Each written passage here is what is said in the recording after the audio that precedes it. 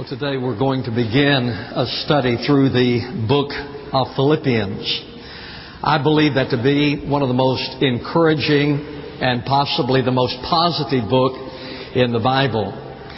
The city of Philippi was named for Philip, the father of Alexander the Great. It was established, it was set in a Macedonian province. It lay to the east of Thessalonica. It was about 15 to 20 miles from the Aegean Sea. There is a small river or a stream that runs through it. It is a place of significant historical importance. It was here that Mark Antony defeated Cassius, and as a result of that defeat, Cassius thought all was lost, and so he committed suicide. During the time of Scripture, it was a prominent city. The Bible says in Acts 16:12, Philippi, which is a leading city of a district of Macedonia, a Roman colony. Some of you have been there with Linda and me, and you know that it is a beautiful location. It is a serene location with beautiful ruins, and it was here that the first church in Europe was planted. When the church was established in Philippi, it was the first church of the Western world. Lydia was the first convert. You recall possibly that Paul came to Philippi. When he came to Philippi, he met with a group of people and shared with them the gospel of Christ. And the Bible says in Acts 16, and a certain woman named Lydia from the city of Thyatira, a seller of purple fabrics, a worshiper of God, was listening, and the Lord opened her heart to respond to the things spoken by Paul. So when Lydia trusted the Lord there at Philippi, she was the first convert in the first church that was established in Europe. It was also in Philippi that Paul and Silas were arrested. And you probably are familiar with that story as well. There was a girl there who had a spirit of divination. And so Paul cast the demon out of her. When the demon left, she could no longer ply her trade, so her master lost money. And Paul was arrested as a result of that, and they were placed in prison in Philippi.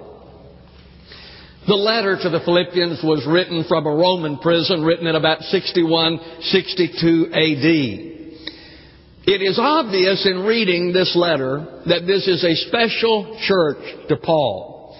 In fact, I think it was his favorite church. There is a different spirit in his writings to this church, I think, than to any other. In fact, Albert Barnes wrote, there is perhaps no one of the epistles of the Apostle Paul which is so tender and which abounds so much with expressions of kindness as this.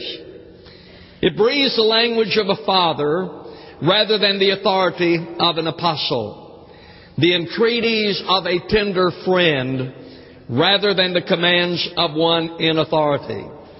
It expresses the affections of a man who felt that he might be near death and who tenderly loved them. And it will be to all ages a model of affectionate counsel and advice. So we are going to look through this letter. And I think it will be an encouragement and a blessing to you in the weeks ahead. So take your Bibles, turn with me to Philippians chapter 1, beginning in verse number 1. Paul and Timothy, bondservants of Christ Jesus, to all the saints in Christ Jesus who are in Philippi, including the overseers and deacons. Grace to you and peace from God our Father and the Lord Jesus Christ. I thank my God in all my remembrance of you, always offering prayer with joy in my every prayer for you all, in view of your participation in the gospel from the first day until now. For I am confident of this very thing, that He who began a good work in you will perfect it until the day of Christ Jesus. For it is only right for me to feel this way about you all, because I have you in my heart, since both in my imprisonment and in the defense and confirmation of the gospel, you all are partakers of grace with me. For God is my witness how I long for you all with the affection of Jesus Christ. And this I pray, that your love may abound still more and more in real knowledge and all discernment, so that you may approve the things that are excellent, in order to be sincere and blameless until the day of Christ, having been filled with the fruit of righteousness, which comes through Jesus Christ to the glory and praise of God. In this letter, Paul praises the church in Philippi. I know upon saying that there are some people who become uncomfortable when a church is praised. I have never really understood that. We praise our children when they do something good or right. We praise our grandchildren when they do something right. We praise our alma mater. And oftentimes in Scripture you will find that a church, a particular church, is praised. In fact, in 2 Thessalonians 1:3, Paul wrote, "We ought always to give thanks to God for you, brethren, as is only fitting, because your faith is greatly enlarged, and the love of each one of you to one another grows even greater." So Paul, in that verse of Scripture, was praising the church of Thessalonica, and he tells us what is worthy about a church to be praised. And he said, first of all, a church should be praised for its faith. He said to the Thessalonians, your faith is greatly enlarged. He said, I am proud of you. I commend you because you are people of faith. He said something similar to the church in Rome. In Romans chapter 1, verse number 8, "First I thank my God through Jesus Christ for you all, because your faith is being proclaimed throughout the whole world." As Paul thought of the church that had been established in Rome, he said, I am thankful for you. I commend you. Why? Because your faith is being proclaimed throughout the whole world. In other words, he's saying everybody in the world is talking about your faith. You are people who have great faith in God. So he praised them for their faith. The church in Ephesus, "For this reason I too, having heard of the faith in the Lord Jesus, which exists among you." Paul once again was praising a church because of their faith. The church in Colossae, "Since we heard of your faith in Christ Jesus and the love which you have for all the saints." Why should a church be praised? Because it's a people of faith. I believe that you ought to be commended because of your faith. I'm always blessed by the faith of God's people. Calvin Falkenberry gave his testimony to the deacons Monday night. I've heard so many comments about that as he talked about his pilgrimage with the Lord as he's walked in faith. Bob Newell talking this morning in our time of prayer about his walk with the Lord and his trust in the Lord and the things that are behind and the things that lay ahead. Trust in the Lord. You are to be commended because of your faith. Folks, a church should be praised. A church should be commended when it is a people of faith. But then Paul also praised the church for their love. He said, I commend you, I praise you, I am proud of you because of your faith in the Lord Jesus and because of your love. In verse number 9, all this, and this I pray that your love may abound still more and more in real knowledge and all discernment. He said, I am praying that your love will continue to abound. In other words, their love was not stagnant. Their love was an abounding love. That's one of the things that I see in you, and I'm so proud of in you, and that's that your love is growing. I was down here recently on Saturday, and a number of our people were out in the parking lot feeding the hungry, taking their Saturday to do that. And I just watched, I observed, because I saw it as an expression of love. Some of our people recently went to a church up in Northern Virginia to a conference there because they wanted to learn how to better minister to children who have special needs. And I see so many of those kinds of ministries being established in our church. It's a testimony to me of your love. That's what Paul says. He said, I commend you, I praise you, because you are a people of faith and you are a people of growing love. And you know the thing that I like also is that love is inclusive. It is growing and it is inclusive. I know that there are some churches that tell us, and especially within the church growth movement, that to be effective, that to be successful, that you target a particular group of people.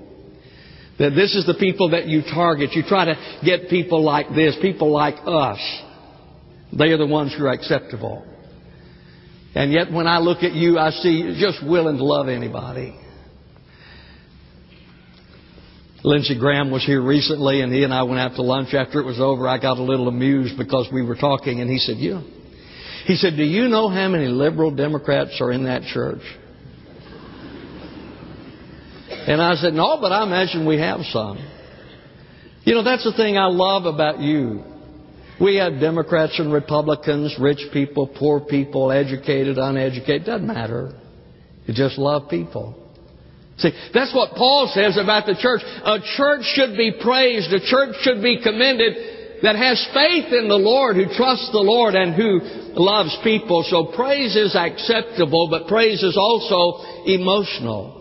And I notice in this passage of Scripture that as Paul begins to remember these people that he has stirred emotionally, he had fond memories. Look at verse number 3. I thank my God in all my remembrance of you. Verse number 8. For God is my witness how I long for you all with the affection of Christ Jesus. So Paul now from a prison is remembering this church as he writes. And he said, I have fond memories of you. Why? Well, because they were partners in the harvest in verse number 5. In view of your participation in the gospel from the first day until now. Paul said, I have fond memories of you because we were partners together in sharing the gospel. What a wonderful thing to say, and what fond memories that brings. We have partnered with Brookland Baptist Church in doing some things. We partner with Baptist churches all over the world through the cooperative program and doing missions and things of that nature. And there are some of you, every summer you give up some of your time to go to another church and help build a church, help build a building as you partner with them. So Paul is thinking of this church, and he said, I have fond memories of you because we have been partners in the gospel. Not only were they partners in the harvest, but partners in spirit in verse number 7. For it is only right for me to feel this way about you all, because I have you in my heart. Since both in my imprisonment and in the defense and confirmation of the gospel, you all are partakers of grace with me. In other words, he is saying that, our spirits are just knit together. Our spirits are knit together. Folks, that's what the church ought to be. And I know upon saying that, not everybody should belong to this church.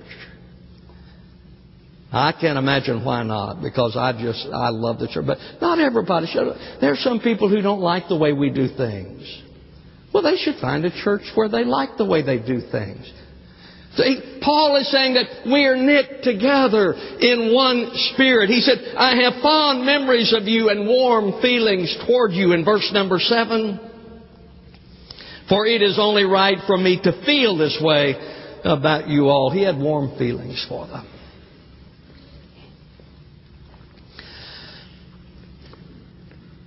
I look at you sometimes and am overwhelmed with warm feelings for you. I look at, I know a lot of you. I've been here long enough that I know you, and I know some of the struggles some of you have been through and some of the ministry that some of you offer. And I look at the choir and watch them, and my heart is blessed. I just see you singing your heart out because you love the Lord. You want to serve Him. That's what Paul is saying about this church. He said, you are special to me. He said, I have fond memories of you and warm feelings. So this is a letter of praise. The letter of Philippians is a letter of praise, of fond memories, warm feelings. Then there's the encouragement of his confidence in verse number 6. I am confident of this very thing, that he who began a good work in you will perfect it until the day of Christ Jesus. Now understand, when Paul says these things, he is not trying to install self-esteem in them, but it is a confidence based on their character. As a matter of fact, the word confident that is used there is a very strong word. It means to be firmly and fully convinced. Paul said, I am fully convinced about you. I am firmly convinced about you that God began the good work in you. When Lydia was saved, it was God who began the work. God began the good work. And he said, and God will complete what he began.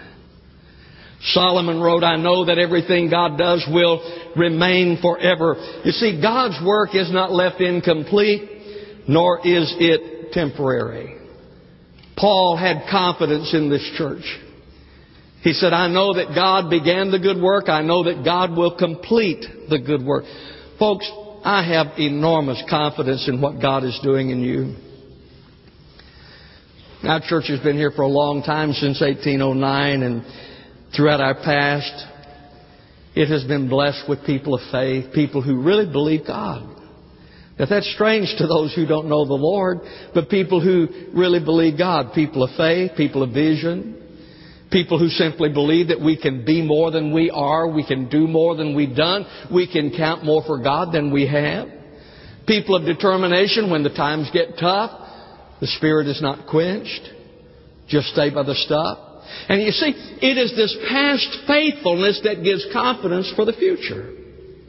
When I look at the history, when I look at our people throughout the ages, and I see their faithfulness, I see their vision, I see their determination, then that gives great confidence for the years to come. Jesus is the founder of the church.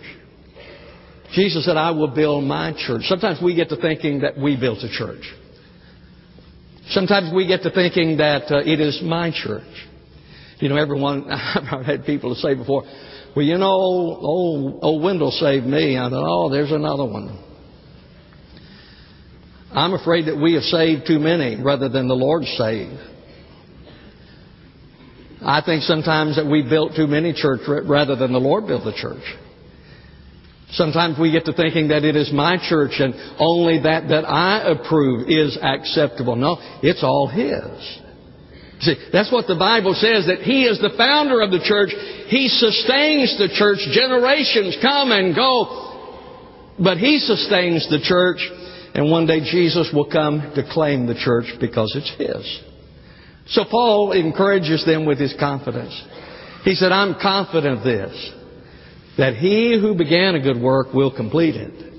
That God began it, God will complete it. And then there's a promise of prayer in verse number 9. And this I pray, that your love may abound still more and more in real knowledge and all discernment. Now this is an interesting prayer that Paul is praying. He prays for this church that obviously is special to him. Well, what does he pray for? He said that you may love with discernment. He said that your love may abound. In other words, he is saying, I am praying that your love will abound. Not a little bit of love, a whole bunch of love. He said, I want your love to abound. I want it to stretch. Abounding love towards Jesus. Let me ask you a question. Do you love Jesus more than you did last year? Today? Are you abounding in your love for Jesus? You know, folks, that's the thing that we have a tendency is, as we've been Christians for a period of time, that we begin to take the Lord for granted and we substitute other things for love for Him. Sometimes it is our tradition, it's other things, but do you just love Jesus? See, that's what happened to the church in Ephesus, and the Lord spoke to them and He said, you do a lot of good things, but you don't love me as you once did. Are you abounding in your love for Jesus? Sometimes we substitute religion and all we want to do is to cross all the T's and dot all the I's rather than just love the Lord. Now, you men know how that works in your marriage, don't you? I mean, sometimes I do a lot of things, and I think that ought to count for something. You know, and Linda will say, "Yeah, but you're just not loving me like you should." I said, "Well, I thought that's what I was doing." See, sometimes we substitute other things. Well, do you just love Jesus? You just love Him. See, I think that's what Paul is saying in part. He said, I want you to abound in love, that you love Jesus more, that you love each other more. In 1 Peter chapter 1, verse 22, since you have in obedience to the truth purified your souls for a sincere love of the brethren, fervently love one another from the heart. Do you fervently love those around you? Look around you. Look at the people next to you. Well, you got to turn your head to do that. Now, come on. Look at those people around you. Do you love them? Do you love them? See, he said, I'm praying that your love may abound, that you love the Lord more, that you love each other more. Paul describes that kind of love in 1 Corinthians 13. He says that we are to be patient. If we love each other, be patient with each other, be kind to each other, not jealous of each other, believe the best of each other. Yeah, but you don't know who I'm sitting next to.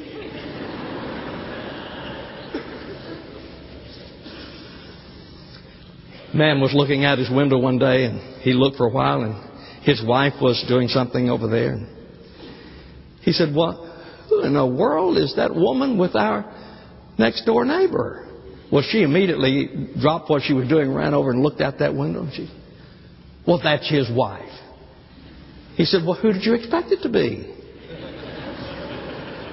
Do you expect the best of each other?" When you hear that so-and-so's done so-and-so or so-and-so said so-and-so, do you say, I'm not a bit surprised about that? Believe the best. See, that's what Paul is saying to this church. He said, I want your love to abound, that you love Jesus more, that you love each other more, that your love abounds towards those who are lost. Folks, it's really not our job to, get a hammer and start beating people in the head. It's not our job really to condemn everybody. It's our job to love everybody. That's what I understand in the Bible. Love people. Paul said, I'm praying for you. Man, I love you. He said, I'm praying for you that your love may abound with all discernment, with real knowledge. There are some things that we are not to love. He said, with real knowledge, with discernment. Albert Barnes said it should be in proportion to the relative value of the object. Let me ask you, do you love the Lord and the things of God more than the world and the things of the world? Because if you do, then that is discerning love. You know what is valuable. You understand that is real. And so you love the things of God most because they are the things that are real. He prayed that they might love with discernment, that they might live with excellence. In verse number 10, so that you may approve the things that are excellent. Excellent. Our worship should be in excellence. And that's one of the things I love about Steve Phillips, Let me tell you something.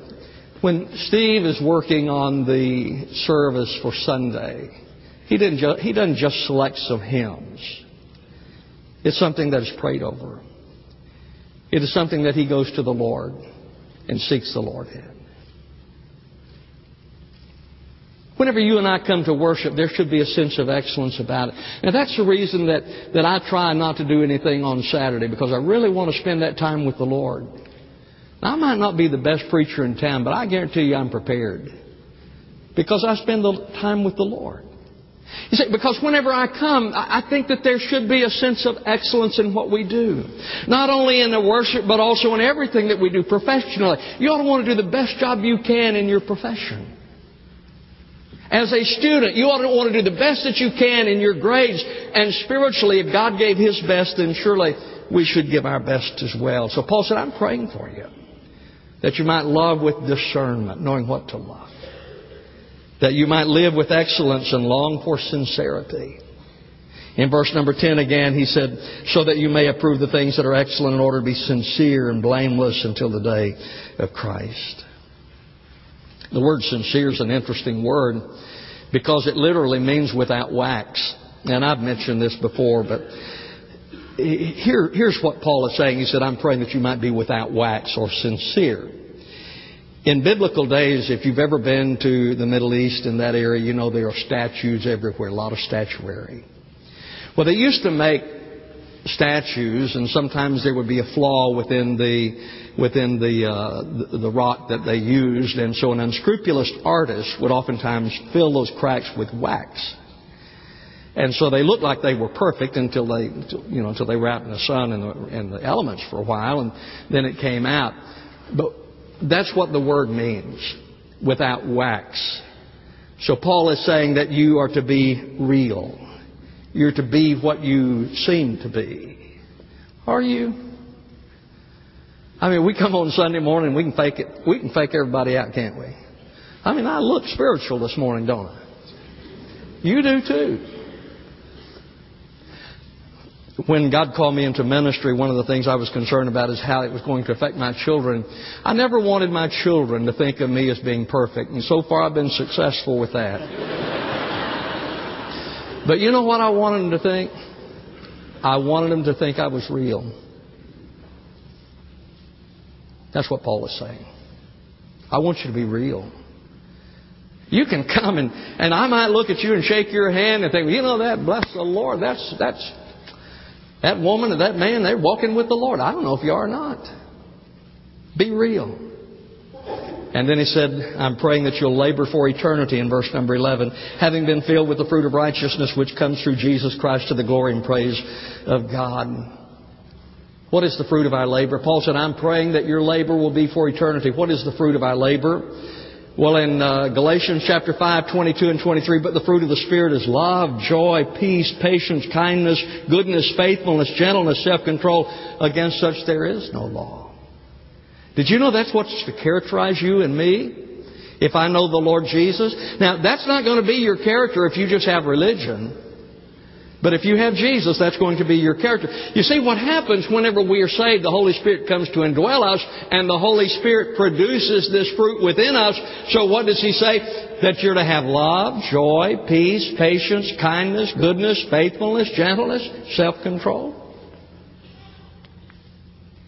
And my friend, if you have that, then you will have evangelistic fruit. Because Jesus said, I am the vine, you are the branches. He that abides in me and I in him, the same brings forth much fruit. So let me conclude. The letter that we're going to be studying is a letter of praise for these people. Paul praised them for their faith. He praised them for their love. You are people who believe in Jesus. And you're a people whose love is abounding. He praised them for their faith and love. He had confidence in them. He said, God is going to complete what He's begun. And he prayed for them. No wonder he said in verse 3, I thank my God in all my remembrance of you, always offering prayer with joy in my every prayer for you all. It was a special church to Paul. And he said, I'm proud of you because of your faith and because of your love. Now, folks, there are some of you today who might need to take the first step of faith. And that is to put faith in Jesus as Lord and Savior. And so we'll have an invitation and ask you to do that. To trust the Lord. There are some of you who are looking for a church home and you need a church family, and our doors are open to you now. If you are looking for a perfect church, this ain't it. And if it were and you joined, it would not be perfect any longer. But if you're looking for a church where you can be a part, our doors are open to you. Gracious Father and God, thank you so much that you love us. We really don't understand that, Father, but we are so humbled by it. And I thank you for these who gathered today. Bless them. Lord, for those who need to come to know Christ, I pray that they will. For those who are looking for a church home, I pray they would feel welcome here. In Jesus' name I pray. Amen. I'm going to ask that you stand with me, please. As we stand together, the choir will sing. And as they sing, would you demonstrate your faith in the Lord by doing whatever He tells you to do? trusting Him, joining the church, you come. I'll greet you as you do.